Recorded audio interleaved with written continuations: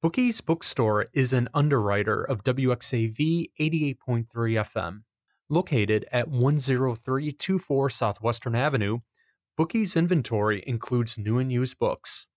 Bookie's also places orders and pre-orders for books not currently in stock. For more information, please visit their website at bookiesbookstores.com. You can also follow them on Facebook and Instagram by searching Bookies Chicago. Support for WXAV 88.3 is being provided by Northwest Community Credit Union. The credit union helps students learn about the importance of banking on their futures and building solid financial habits such as budgeting. Learn more about these concepts and many more on NWCCU's free financial literacy modules located on their website at nwccu.com or call them at 1-800-2BELONG.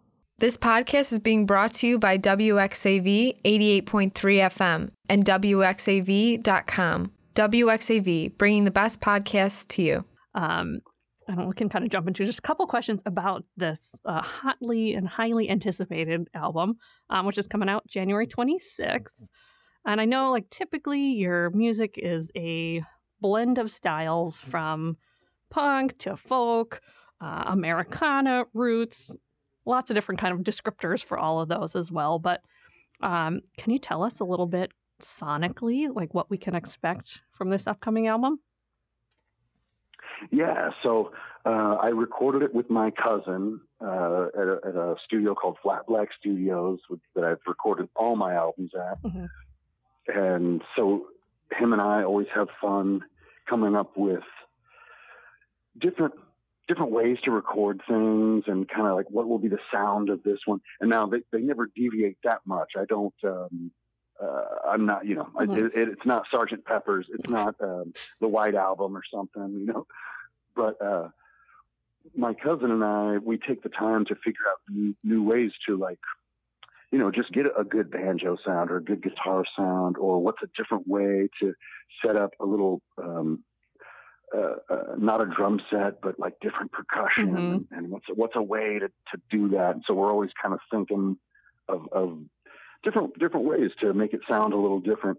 And so this one, it's me, mostly me. I did have a bass player and a percussionist on a couple of the songs, and a stand-up bass player, a doghouse bass player came in on a couple songs, and I've never done much of that really. And so it's, you're always thinking what friend can I bother and bug to come help me in the studio, Again, you're never going to hear a record of mine that's so far left of field that mm-hmm. you're whoa, this is like Lou Reed's Metal Machine music or something. It's just an angle grinder on a piece of metal, for 20 minutes.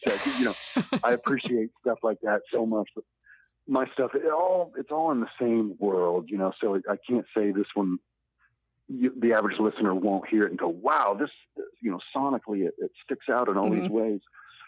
But it just sounds really good. It sounds organic, like it was my friends and I playing in a room together on the songs where I had people. So I wanted it to just sound really organic, and it's just fun to have your friends in the studio. And so to me that comes out in the recording. And but without overdoing it, I don't know. I like. I want the songs to stand on their own. I want the songs to, if you just played them, any of these, if I just play mm-hmm. them on acoustic guitar or banjo, it still works. It's I don't want to rely on too much studio trickery or I don't know. It's easy to get caught in the trap of okay, let's get a horn section in here, and right. I don't want to get a horn section and nothing wrong with that or anything. I don't want to drench it. I don't want to drench it in everything. It's really, it's almost like a drug. People get addicted to that in the studio. Mm-hmm. You what else can we slap on this thing? Whereas I almost approach it like a bonsai tree, where you have it and then you trim away, you take away, and okay, get down to the very essence of what this has got to be. And so sonically, I think that comes through, and I just want it to be always very vocal forward. I'm really proud of my lyrics. Yeah. So I want those to shine right through, things like that, where like I want the lyrics to be really heard. And then it's a matter of like putting what frosting do you want to put on the cake after that, but not too much. A cake made totally of frosting isn't good either. Mm-hmm. Wise words. Yes. You think it would be, but then it's really about the balance. There's nothing to ground it, Exactly. It needs the cake to actually ground the whole thing. So that's what I would think. Like, and live, I don't bring anyone on tour. Like, it's just me. So I need these songs to be able to, just be played with just me. When you come see me play, it's just me. So I keep that in mind a little bit too. But yeah, I think sonically that all comes through. Yeah, absolutely. I know now I'm the bonsai tree reference or metaphor. I love that. That's going to be in the clip before this interview is recorded, and we'll play that. I love that. But you're talking a little bit about kind of the lyrics for your songs and really wanting to make sure those can shine through. And you have your newest single, Break Even, is out, which is part of this upcoming album. And it'll be the first album you've released in about 4 years. So given a lot has happened in the past 4 years, both globally from, COVID, within the U.S., politically. And of course, we have all of our own personal stories unfolding as well. You became a dad. Congrats. So there's been a lot. I was just curious, as I was kind of listening to that single, if all of that, if some of that has kind of made it into the song and this album. Yeah, I'm always soaking up, like anyone. I mean, like you do probably, or anybody. You're always soaking up stimuli throughout your life, like whether it registers or not. You're always soaking these things up, right? Mm-hmm. And no matter what creative field you're in, or even anybody, you're kind of soaking these things up, and you're being affected by things without even realizing it. Things, from major global events to just daily obstacles that you need to overcome, and things like that, and beautiful things too.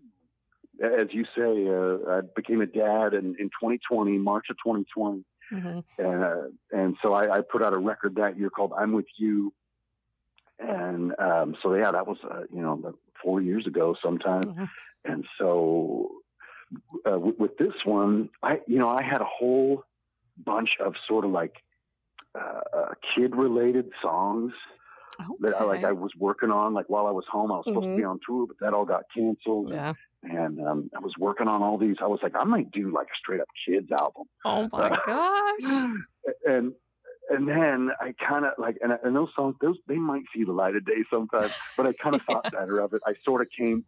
It was that pandemic. It was that I don't know. Everyone was learning how to do these different things and just trying to make it through however they could. There's a haze to that. There's I kind of woke up from that dream and went, okay, maybe not a kid's album. And so I kind of thought better of it, although maybe I'll still do that someday. I would love to hear that. But because I was hanging out with my little baby, and I was just like, oh, I want to make and everyone's made one, and there's a million of them, but there's some really good ones. So I kind of put that aside and started writing songs about, just people's everyday struggles. It just seems like everyone I know is having mental health struggles, and I mean, that's been since the beginning of time. It's not new or anything, but it's really been prevalent the last few years. So just thinking about people's everyday struggles, what happens when you think you can't go anymore, when you think you've been pushed to your limit, but you do keep going, and it isn't your limit. You thought it was, but it's not. And what happens then? And you're maybe stronger than you thought you were, and you maybe can take a little more than you thought you were, and thought you could, and things like that. So I started writing songs about that, and that's what a lot of this album has to do with, and like the song Break Even is a little more lighthearted version of that, where, you just can't get ahead, and who can't relate to that, where you just feel like, oh man, I had some pennies saved, and then there they go. It's like trying to hold water in your hands. It's like trying to cup water in your hands and it just flows out. So that was like a lighthearted, more like a traditional take on that. And then there's songs on here that are a little bit heavier, about a little, people I know that I've passed away and through different circumstances, and sometimes that is your limit. Sometimes you're pushed to the limit, and that's it. So that's the thing too. So it's not about. I went from having this lighthearted kids album to totally doing a 180 and kind of writing about some more heavy stuff. So none of this album is. None of it's about my daughter. None of it's really about. I write a lot of times about like my farm and my place, and this really isn't about that either. So I kind of deviated from some themes that I normally would approach. But yeah, so this is just more about people and their struggles and how do you make it through, and it's more about that. Looking forward to hearing all these new songs, and kind of speaking of the passage of time, Hymns for the Hopeless, The Day the End Finally Came, even Ashes to Dust are now turning maybe like 20, 21 years old. They're basically legal drinking age, which is exciting. But back when you were getting started, did you imagine you would be making music and releasing albums and going on tour 20 years later? That's an interesting thing to think about. Last year I was thinking about that because it pops up a lot. You'll hear a band. It's like, oh, they're doing their 20th anniversary of such and such album, and then they go around and play the album straight through and stuff, and or whatever.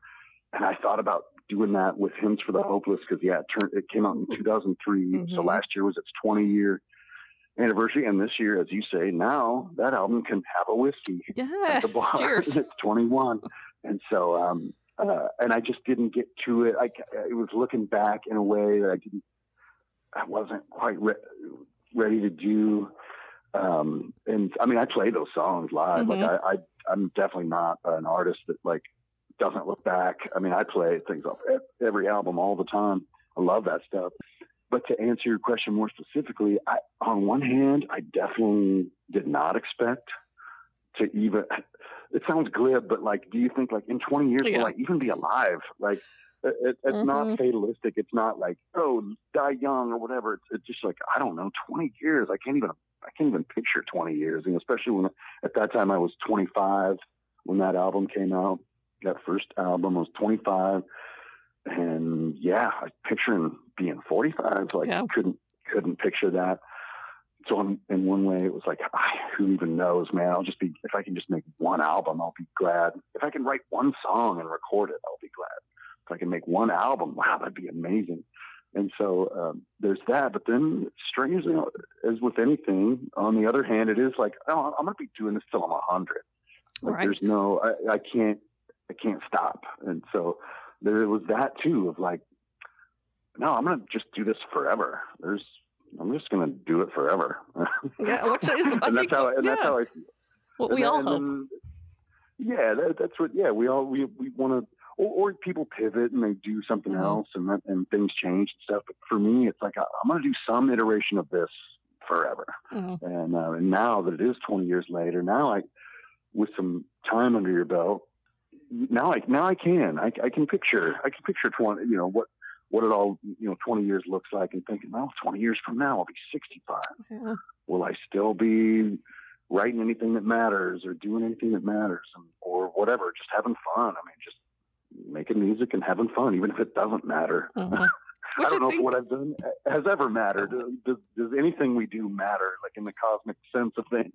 I don't try to worry about that. It might matter to one or two people, and that's cool. But yeah, it's wild to think about that amount of time. And on one hand, I fully expected, and on another, it was like, shoot, might not even be alive.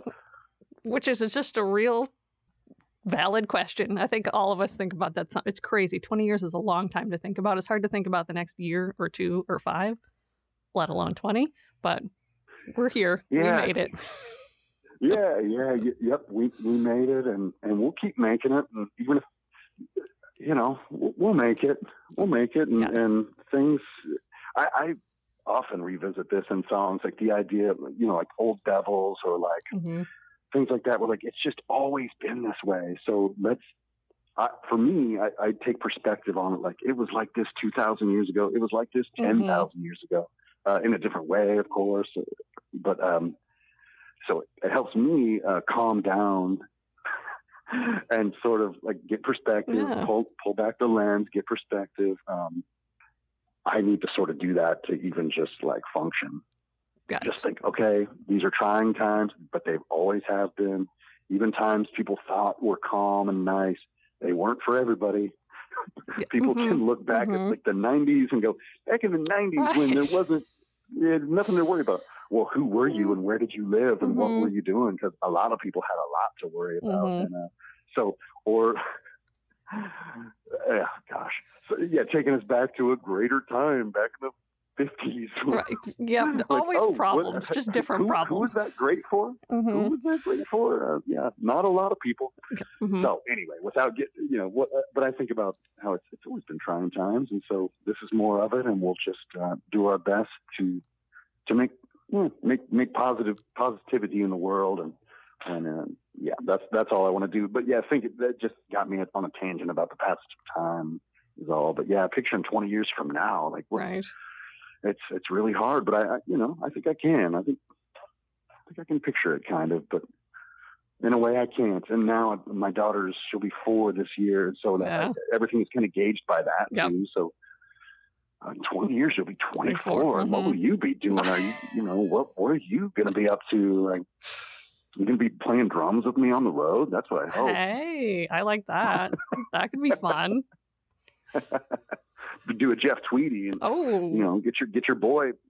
He had that band Tweedy with his boy playing with him and stuff. I was like, that's cool, man. You got your son playing drums with you. It's amazing. So I wanted to talk like a little bit about Iowa and kind of where you're at and what you're doing on your farm, but did want to like touch a little bit about your start in music. And as a disclaimer, I went to the University of Iowa. So I lived in Iowa City. Go Hawks. I saw you perform, I think for the first time at the Mission Creek Festival in maybe 2012. And I was there with the University of Iowa's college radio station, KRUI. So big fan, kind of fun, full circle moment now that I'm talking to you here as part of WXAV. But obviously you lived in Iowa City and you were kind of making your way on the scene, touring with friends. You were an opener, and I'm sure you talked to a lot of college radio stations and were playing for local crowds. How did what you learned and experienced then inform how you interact with crowds today? Oh man, that's a great question. 2012 Mission Creek. Was that at like the Englert? I think that was at Blue Moose when Blue Moose was still around. Okay, I used to do Blue Moose a lot. It's crazy when you live long enough and been around long enough, and you see these venues kind of come and go. That's it. But Blue Moose was awesome. Back when I lived there, that was a pool hall called the Q. Okay. And we'd go there and play pool and drink pitchers of beer, and it became the Blue Moose later, and I played a bunch of shows there. But so when I kind of moved to Iowa City, it was 1998. 1998, before a lot of the listeners were born, probably. And so that's when, fresh off the farm, and came there and made a lot of interesting friends that are still some of my best friends today. Through the music scene and things. And so I had played some shows around my hometown area before, like you'd kind of play someone's birthday party, or you'd play. I used to play this karate studio where it was like a dojo where kids went and you'd learn karate. That's amazing. And and my cousins went there, and like they became black belts and stuff, and they got ideas to like, hey, we could do a show here. You know, it was before I didn't know about like house shows and things like that, but it was like a DIY place to do a show, and I would do like Johnny Cash covers and Pearl Jam covers and stuff or whatever. That's cool. At age 17. So I'd done some of that. Like I'd learned like, okay, here's how to kind of be in front of a crowd and all that. But then moving to Iowa City, and it was like, oh, this is where there's great artists around. I mean, I knew about Greg Brown and Dave Zolo and you know, Bo Ramsey and a whole host of others that had sort of paved the way. Dave Moore. There was this bar called the Mill, and the Mill was R.I.P. Yeah, absolutely. Yep, we needed another high rise with a burrito place on. I know. I hope you can hear my eyes rolling through the microphone. I love burritos, but we didn't need another high rise with the first floor is retail space. We didn't need that, but there was a whole scene there, and I kind of knew what I was getting into a little bit. But I started going to these punk shows. Always a fan of like punk rock and hardcore and weird. There was a lot of weird bands at that time, so I would make friends with folks and just sort of like get to talking to people and like, hey, can I open up a show for you guys? Sure. You know, and they'd let me. And so that was kind of my way in, was just like, hey, can I play 3 or 4 songs before your band plays, you know, and they'd let me and got to know some of the promoters and kind of worked my way up like that. And this is in like 1999, 2000. And so I always had to, I was always by myself. So in order to stick out, I had to really, what do I want to say? I had to sing really loud. Yeah. I had to be bigger than myself. If that makes any sense. I had to like occupy more space than just me. And so I learned how to sort of get people's attention in a way and just really sing and really sing loudly and to even get people to be able to hear you in a loud club or whatever.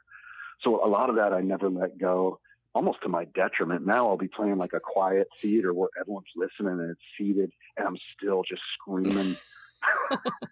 And I need to realize like I don't need to scream anymore. They're listening now. So some of that I need to probably let go, but I can't help it. And so a lot of that developed early, where it was just like, okay, I gotta really like make an impression and stick out. So yeah, a lot of that was learned early, and I got my 10,000 hours like pretty early by just playing a lot. And yeah, I love Iowa City. As I've said many times before, it's the nearest university town, the nearest town to where I live. It felt like a big city. Like when I was a kid coming from the farm, going up there, it felt like a big city, and it is compared to where I am. It is. Yeah. And the university and everything. And so meeting a lot of different kind of folks, meeting folks of all colors and genders and sexual orientations, all the whole spectrum of everybody. Like getting to meet different people. It's so cool. And again, are still my friends. A lot of them are still some of my best friends today. So that was a huge thing too, just meeting a bunch of different types of folks. So that all informed the music and informed how I, kind of walked through the world after that. But yeah, Iowa City definitely shaped a lot of what I still do today. But yeah, I love it there. That's where it definitely cut my teeth. And a lot of the places I played aren't even there anymore. And so by 2012. Yeah, I mean, I hadn't lived there for years by that time. But when I go there, it still feels like home. It still feels like I'm doing a hometown show, even though I live like an hour and a half south of there. Iowa City still feels like the hometown. Which is awesome. Wait, I love Iowa City. It's a fun city. There's always like a lot going on. Of course, the university's there. Everybody's so nice, which I think is a hallmark of the Midwest and specifically the state of Iowa. I kind of, with that being said, obviously the Midwest and Iowa specifically are a really important part of your life and has a large influence on your music today. But a lot of people think Iowa is flat. It has a lot of corn. and it's boring. I'll say one of those is true. It's the corn one. But can you talk about something that's underrated in Iowa, or maybe like doesn't get the credit it deserves? That's great. Yeah. So I hear this a lot from people, and I get it. Like, we're a state that nobody thinks of. We're a dark horse, and there's lots of those. There's people from places that just don't get the headlines. People just don't think of us.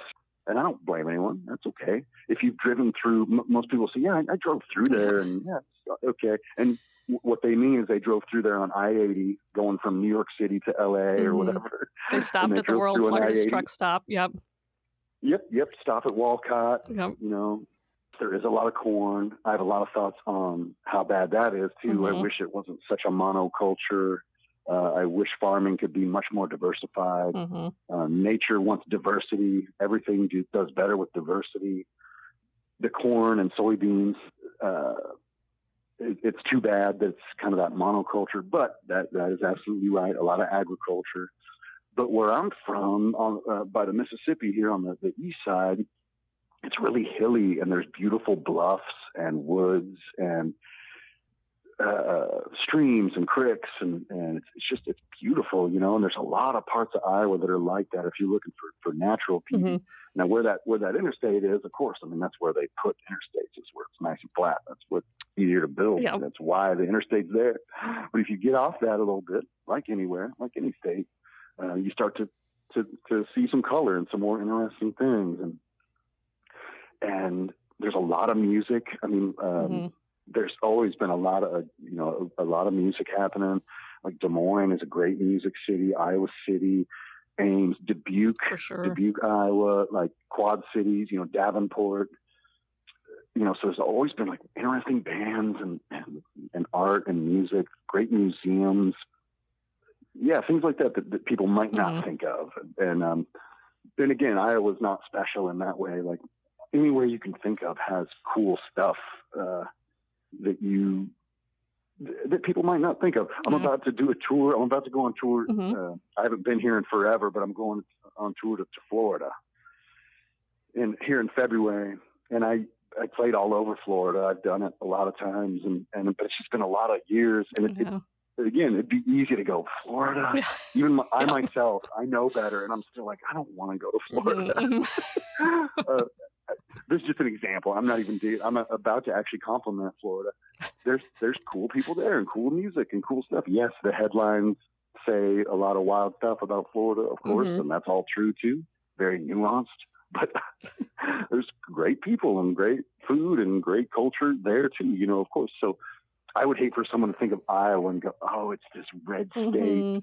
You could read headlines and think a lot about what Iowans must be like. And it's like, no, there's a whole diverse cast of us. And so I would want people to remember that too. I mean, same with Illinois. Yeah, same with anywhere. Like you could be mistaken thinking Illinois is just Chicago, but it ain't. Yep. You drive outside of Chicago a couple hours and it's farm time. I'm always interested in how places defy expectation, and so I think Iowa does that once you get under the surface a little bit. I mean, I think those of us that live here know that, and I think it's just like living anywhere else, but sometimes it maybe doesn't get the full, props that it deserves. So I always like to ask, especially from an Iowa native. Yeah. Oh, so okay. So you were born in Iowa, or? So I'm born kind of outside of Chicago in Illinois, and then I went to University of Iowa for undergrad. So I've made a tour of the Midwest and love it all. Gotcha. I gotcha. Yep. No, and I love Chicago. Love Illinois is awesome too.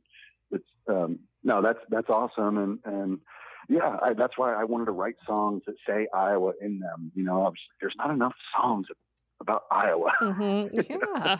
and so like I wanted to sort of add to that and sing its praises a little bit, and fully recognizing all the bad stuff too.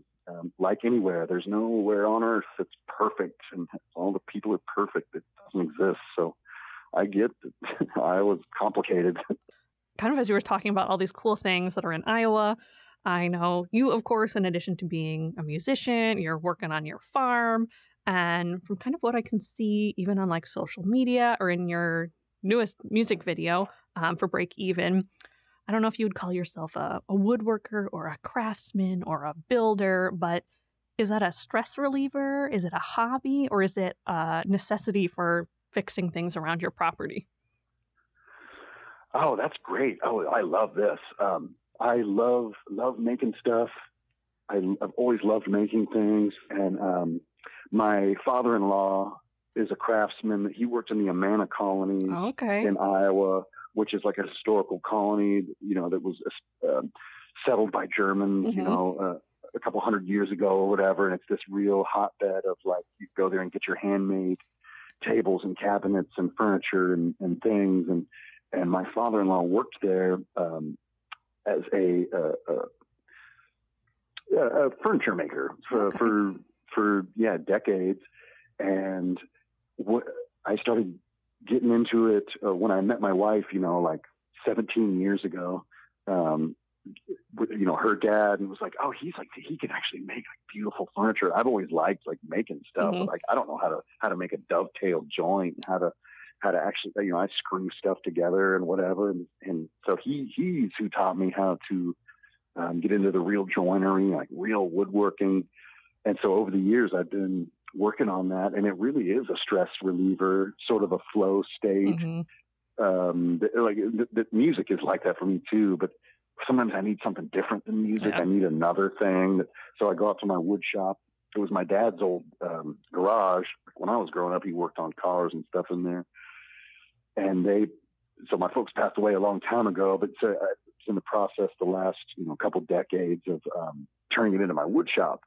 And so I, collect these old hand tools, specifically hand tools, because I like table saws and circular saws. And when I need to build a doghouse or whatever, I'm just going to get out the electric saw, but for actually building furniture and building things like that, I've been really into the hand tool thing. And part of that was when my daughter was born, I could bring, when she was really little, she was just a baby and she'd be sleeping, and I could bring her out in her crib or in her little carrier, and I could bring her out to the shop. And so you can't have anything too loud. You can't turn on a table saw. So I was already into hand tools, but that time really made me get into just working with silent, beautiful hand tools, and no ear protection needed, no dust mask needed.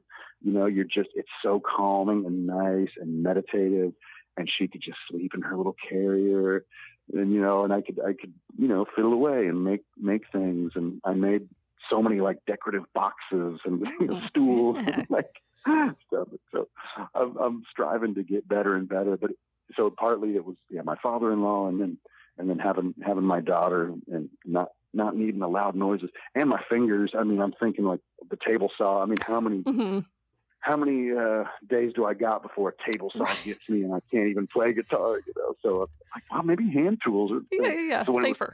When it was time to, I really like those YouTube videos where it's somebody.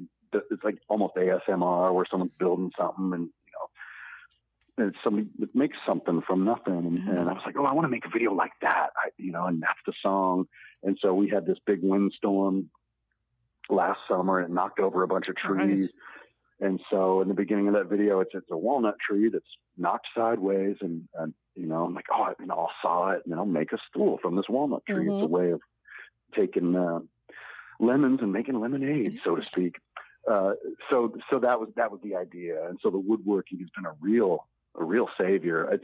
I really love it. And finding old rusty tools at garage sales and stuff, and fixing them up and using them. I've got tools that were my dad's.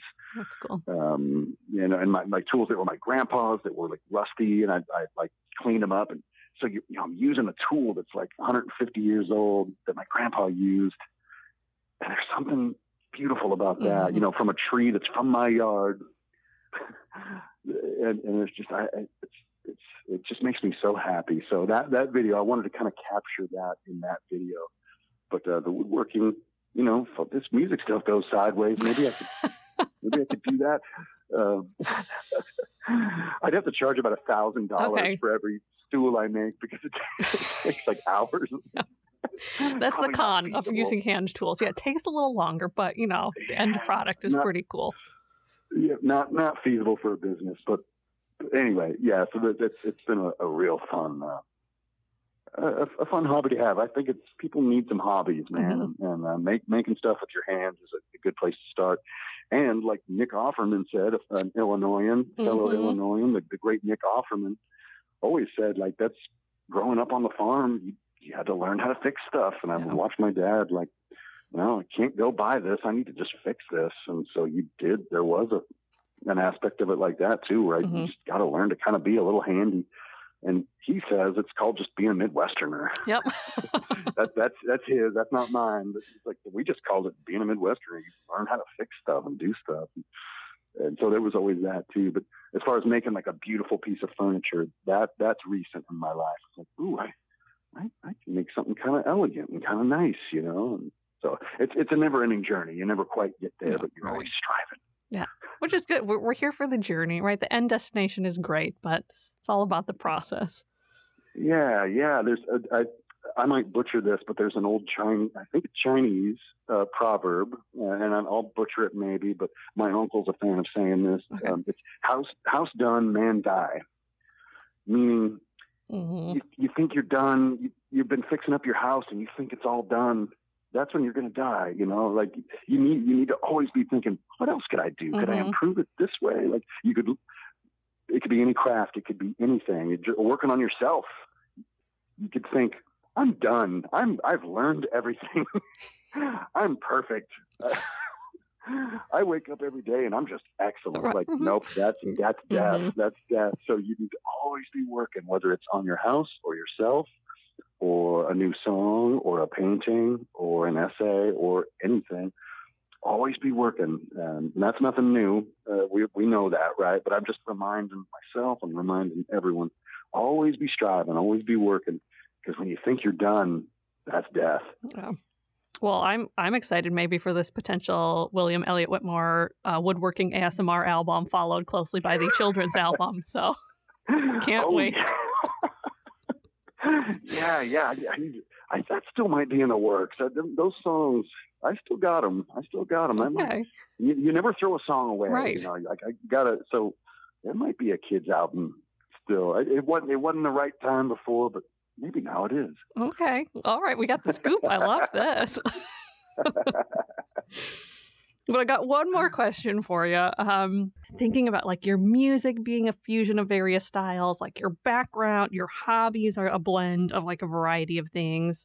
And your personal style, I think, is also a mixture. Like your style, your fashion is just cool. Like your vibe is cool. You're cool. Like we love it. You're cool. I often find that people with the coolest style are just earnestly, authentically themselves. They're not putting up a facade. You know, they're open to risk. They're trying new things, but they're mostly just living their truth. So since it's January, maybe if there's somebody out there that has a 2024 resolution to be more authentic, to wear what they want to wear, to learn what they want to learn, to play the music they want to play, what advice would you have for someone like that?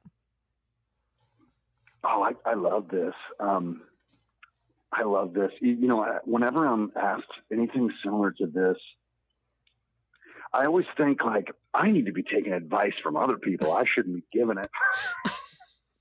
I should be asking advice.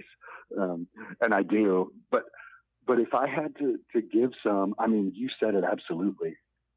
Do your best to be your authentic self. I mean, now more than ever, like it doesn't matter. Like just, everything gets so homogenized. Again, not a new observation, but it gets all blended together. Now you could just put on a costume and be whatever. But I think that the best stuff is when you mix it all up, you mix up your influences and you make it your own. And it's so trite and it's been said a million times, but I just think it's so true. If you're a kid that likes goth music and farming and knitting, and you know, I'm trying to think of just a bunch of whatever just a bunch of seemingly different stuff. Like then that's you. Like that's everything. You don't have to be one thing. And the cool thing is, I say kids, you know, people under 30 or whatever. I think kids know that now more than ever. Yeah. I think. So that gives me some hope. And so that's why I say I should be asking them for advice. They could probably teach me a few things, you know. But in this year of our Lord 2024, you know, strive to be yourself and make your imprint on this world.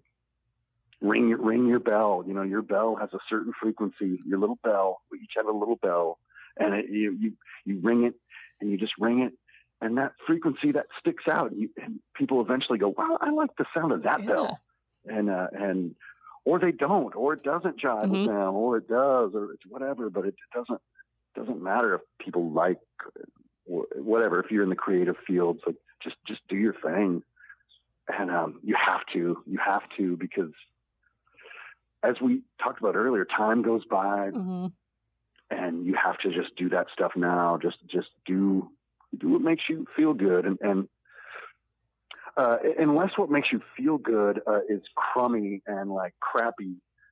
Yeah, fair. If what makes you feel good is like hurting people or something, don't do that. Yeah. So, but I mean, you know, be yourself, do your thing, and help people. It does help people. You might be ringing your little bell, and that might be just the frequency someone needs to hear.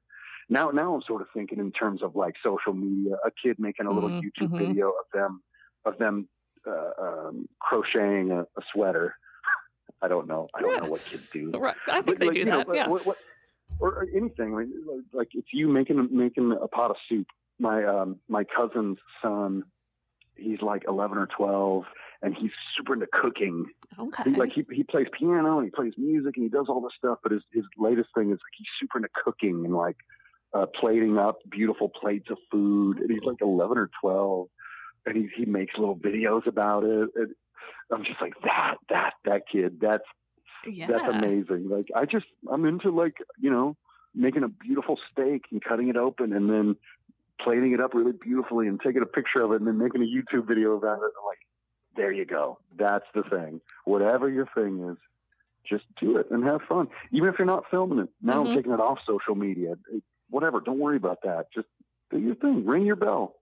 Oh, I love that. I think that's so true. It's like, I'm an artist, so I think it's so important for creatives, for non-creatives, but I think everybody is really a creative because when you're making things, when you're trying things, you are adding to the world, and I think we all need it.